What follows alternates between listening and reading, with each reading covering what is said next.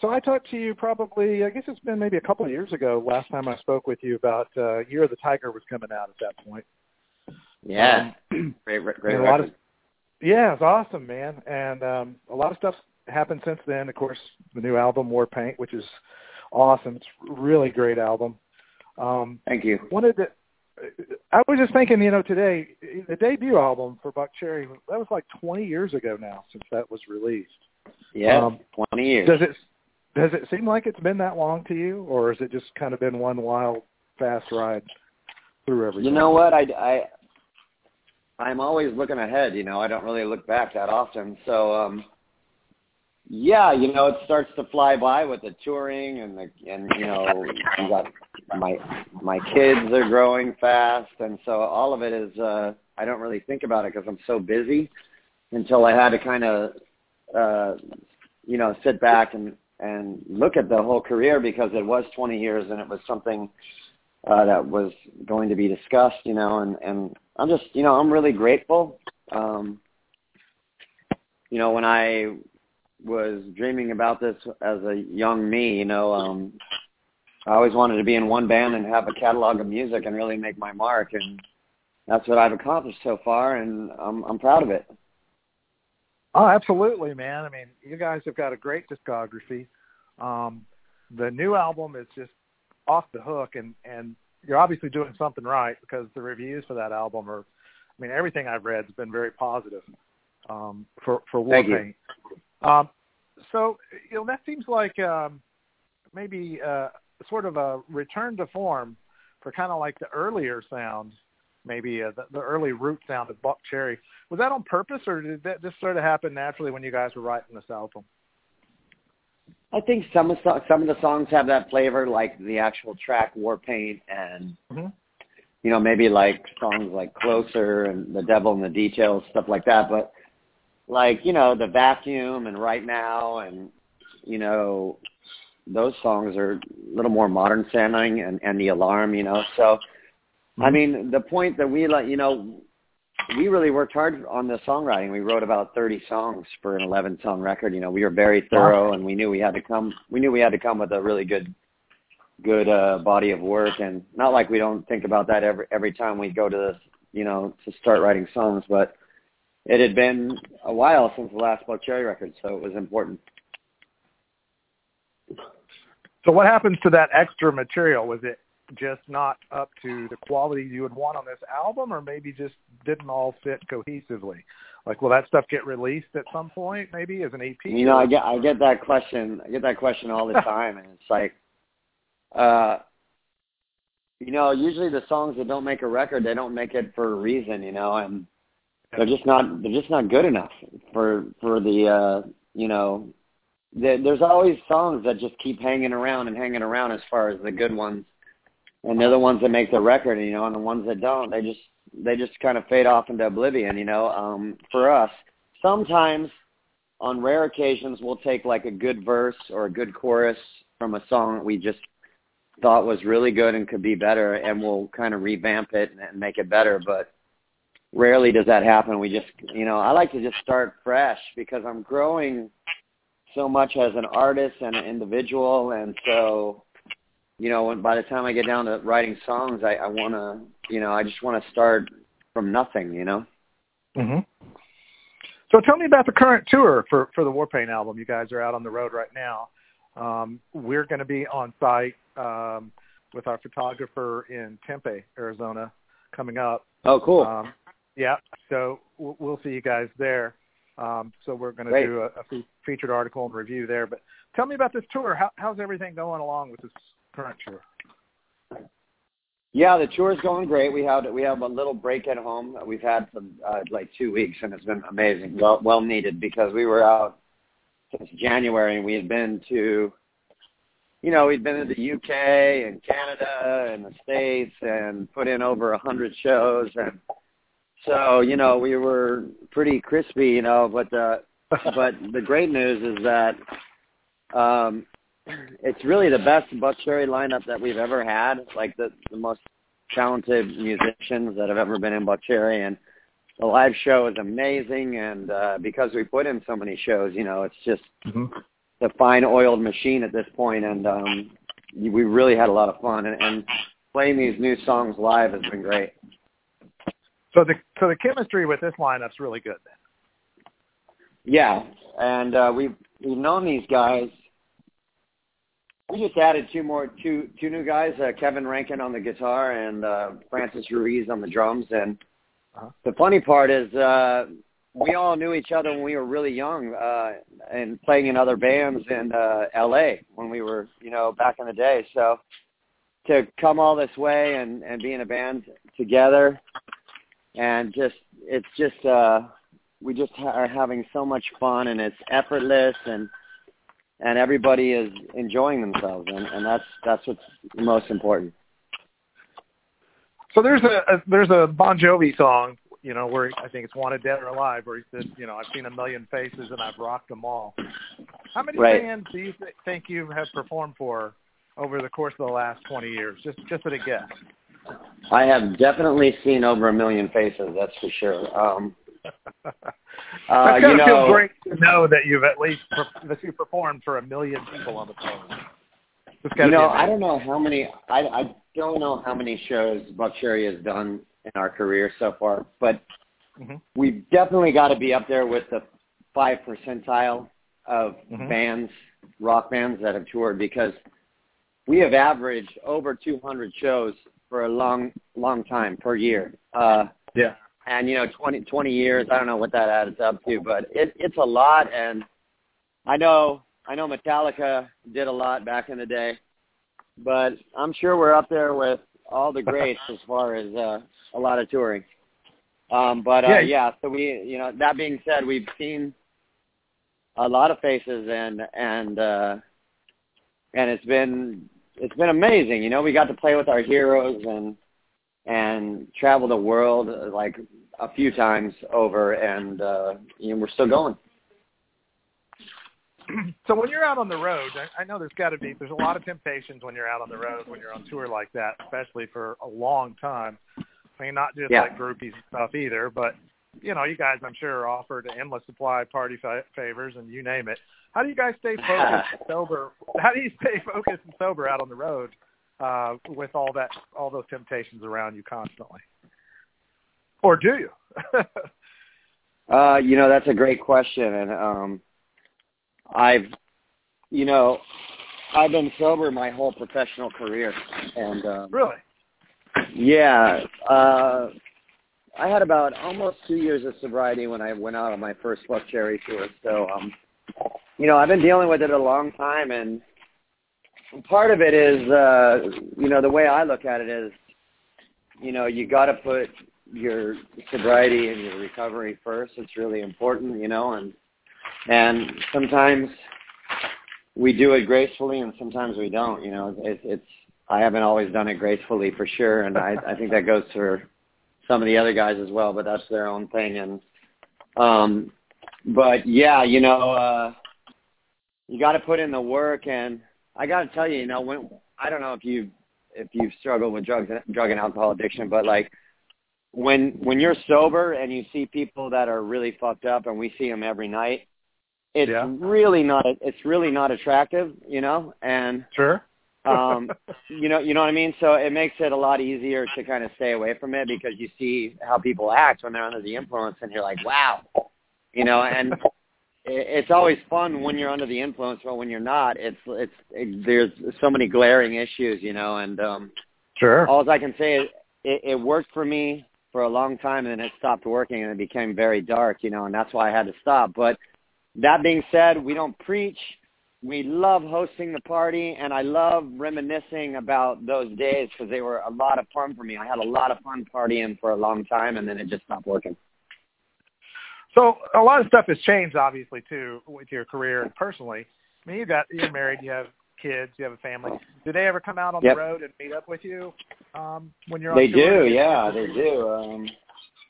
They came out to Memphis, and we played this venue that's at Graceland now, and we were one of the first bands to play that place. Us and Rick Springfield did it one night, and so I had my kids and my wife out during that time, and whenever we can make it work where it's a place where I'm going to be for more than just a night, you know? Yeah. Very That's cool. the challenging part.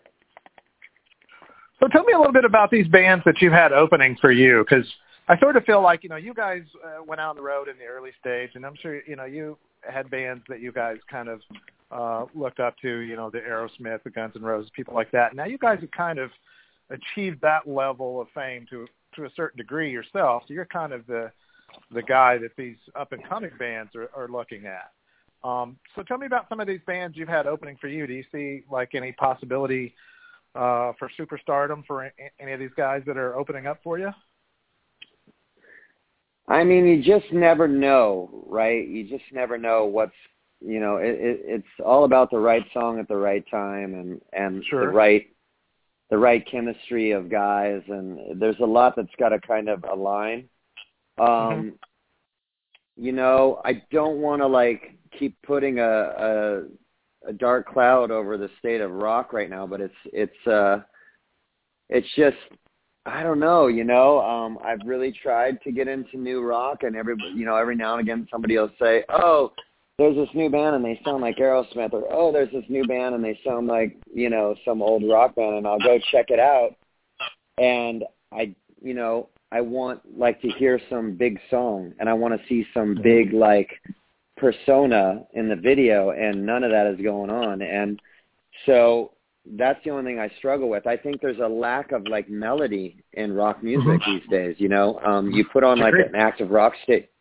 You put on an active rock station, and it's one continual sound for 45 minutes, and there's no dynamic. Yeah. There's no dynamics between band to band, and it's I was thinking about the state of rock, and I'm like, you know what? We haven't had real rock stars, rock singers, big rock singers, since the whole decade of the 90s. Because in the 2000s, it's been nothing. It's been faceless and nothing, and not to say that there hasn't been good bands that have dropped good records and all that stuff, but I'm talking about in the 90s you had Lane Staley and Chris Cornell and Eddie Vedder and Sure.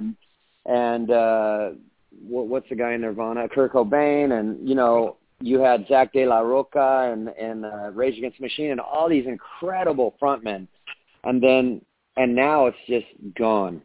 And so I think there's a lot of things that are contributing to that. I think that now at big rock shows, a lot of these headlining big rock acts, they're all playing the tracks, right? So their whole shows are cut up on a grid, and there's no spontaneity, and they got perfectly tuned vocals coming through the PA and pre-recorded instruments, and there's a lot of pre-recorded stuff, and so that takes a lot of the spontaneity out of it for to see real, for frontmen to kind of come up there and be charismatic. There's absolutely no spontaneity. There's no showmanship, and it's really, when I was starting out, it's really those shows where you're not 100%. That's where you find a lot of magic, and when you're relying on when you can just lean on a track that's perfectly in tune, and you don't have to worry about oh, I'm sick tonight, but it doesn't matter. I got these perfectly in tune vocals coming through the PA, and they can just turn those a little louder, and I can limp through this. It just, I don't think the average rock fan understands the disservice that is going on in rock, where they're coming to shows and they're basically hearing a band's CD playing through the PA, and that's their live show. You know what I mean? I agree.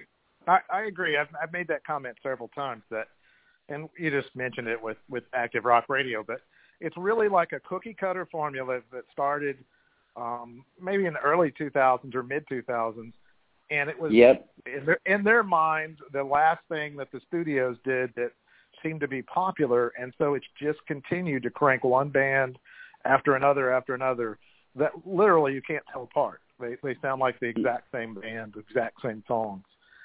Exactly. So yeah, I've been to a lot of concerts, but I got to tell you, with the new artists that I've seen, I don't see a lot of showmanship, and that's what you're talking about. I think in this conversation is that you don't see a lot of people really performing. Kiss puts on a show. I mean, Aerosmith puts on a show. Rolling Stones, all these guys over the years, they know how to give you that, whether it's theatrical or whether it's just, pouring a little bit of the, out of sync in there and just going for it, and just ripping through it with their personality. And you don't see that much.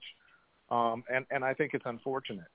And it's interesting that my next question for you actually was going to be, what do you think is wrong with the rock music industry, and what do you think is going right? Because last time I talked to you, we talked about the cycle of albums.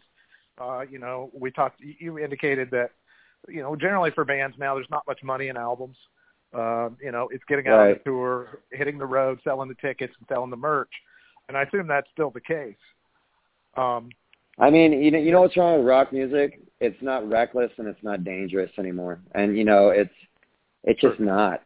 It's really, it's like G-rated, muddied down, and no rock stars. And so that's why it's not on any major award shows. There's no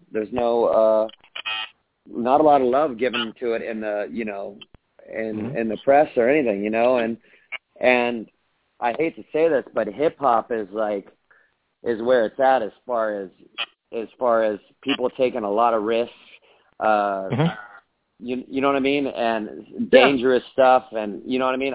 That's where I go to listen to new music because it intimidates me, and I like that, And rock used to intimidate me, and it just doesn't. Yeah, I've actually heard you make that statement before about the hip hop bands. And I'm not a huge hip hop fan myself. My kids love it. And there definitely is enthusiasm. I've been to a few concerts with them. The whole crowd is jumping up and down in unison and sync. I mean, they have everybody stirred up. There's mosh pits and stuff, just like you would expect. But I mean, it's more than just the hip hop. It's what they're doing. These hip hop artists, a lot of them are creating these empires without record labels. So that to me is like gangster. That's gangster. That goes back to NWA, and that goes back to all the independent bands that I grew up with. So when you don't have record labels involved or anybody dictating what you say or what you do, you create this movement, and it becomes dangerous because nobody's got control over you. And I love that, And I mean, look at Chance the Rapper. He got 3 Grammys without a record label. He sold out, the Hollywood Bowl without, a record label. And it's that's really powerful. And when you listen to certain hip hop artists, they have their own language, some of their own words that I've never heard that just are cool, and the way they're putting hooks together. And so there's a lot more to it than just it's what's popular with kids these days, but it's very clever. There's a lot of work put into it, and that's why I like it so much. So who do you like? I mean, obviously you mentioned Chance the Rapper. Who else do you like in the hip hop world? Who do you find? I mean, I like Drake. I like Drake and Travis Scott. I love Cardi B because I feel like she's the real deal. She came from, she was a stripper struggling, came from, humble beginnings, and I can feel it in her music and when she talks, and then when she does her art, she's pretty there's no filter, and I like that, because that's interesting to me, and it sets her apart from other female artists. And same thing with Post Malone. That was the first dude that I kind of recognized that had his face all tattooed, and I was just wow, this dude is crazy, and then every song he came with was amazing. This guy's got hit after hit after hit, and he's just cool, and he's putting together these really cool productions on stage and all that kind of stuff. So I like him a lot. I like Drake, of course. Travis Scott is really cool. We always our Walk On Music is always a hip hop artist, and we've been walking on to Sicko Mode for a while. So we love him, and so just to name a few, those are some of the ones. Cool. Post Malone just dropped a new track with Ozzy. If you haven't heard it, you should check it out. It's pretty cool. I haven't, no. And, he was, I think he started out as a guitar player, right, before? I think so. He plays guitar. Yeah. But it's really cool. It's kind of a nice vibe to it. In a way, part of it kind of reminds me of the duet he did with Lita Ford back in the 80s. But, it's a little more modern, obviously, and it's cool, and it was cool to hear Ozzy. He's definitely in the mix. It's not like he's just an afterthought and kind of thrown in there. So that's something cool, to check out if you're into that sort of thing. So with you being inspired by these hip hop artists, you're just telling me about how, they're taking more risks. They're dangerous and not being led around by the record labels, which I agree you have that freedom. Do you ever feel a little bit trapped by the Buckcherry, name? Do you ever feel like you can't really? I mean, you kind of have a sound that people expect from Buckcherry, and I know you do side projects, and that's probably why you're probably going to tell me that's why you do the side projects. But do you ever feel like you'd like to just cut loose, try some different things, but maybe it doesn't fit in that Buckcherry mold? I do that. I collaborate with different artists, rock artists, and I did a hip hop feature on a guy his name was Daytona Mac. He's more of an unknown hip hop artist, and that was a lot of fun for me. And I want more opportunities like that. Back in the day, right before the Time Bomb record, I collaborated with Muggs from Cypress Hill. He did a solo record. I got 2 songs on his record. So I like approaching songwriting in all different genres, and that's a lot of fun for me. So I do that as much as I can. That being said, I started Buckcherry from nothing, so I'm very passionate about Buckcherry. I write all the lyrics and all the melodies to Buckcherry music, so it's very personal for me. So when I go out there to perform it, I don't get tired of it, but sure, do I get tired of writing rock songs every time I come home? I do. That's why I challenge myself and get outside of my genre and write with other people, or I'll just write a song to like an electronic beat at home just to inspire myself. I don't have to necessarily be waiting for somebody, Mm-hmm. And probably that makes you a better artist overall when you come back to do the Buckcherry stuff, because not only did you kind of get that out of your system a little bit to do something different, but it probably just expands your field of knowledge about music in general and different things by doing other things. Even if you do have kind of a Buckcherry sound, that you sort of maintain, I mean, I'm sure it probably adds to everything you do. Everything enhances everything else. Yeah, for sure. You were talking about Post Malone with the face tats and all.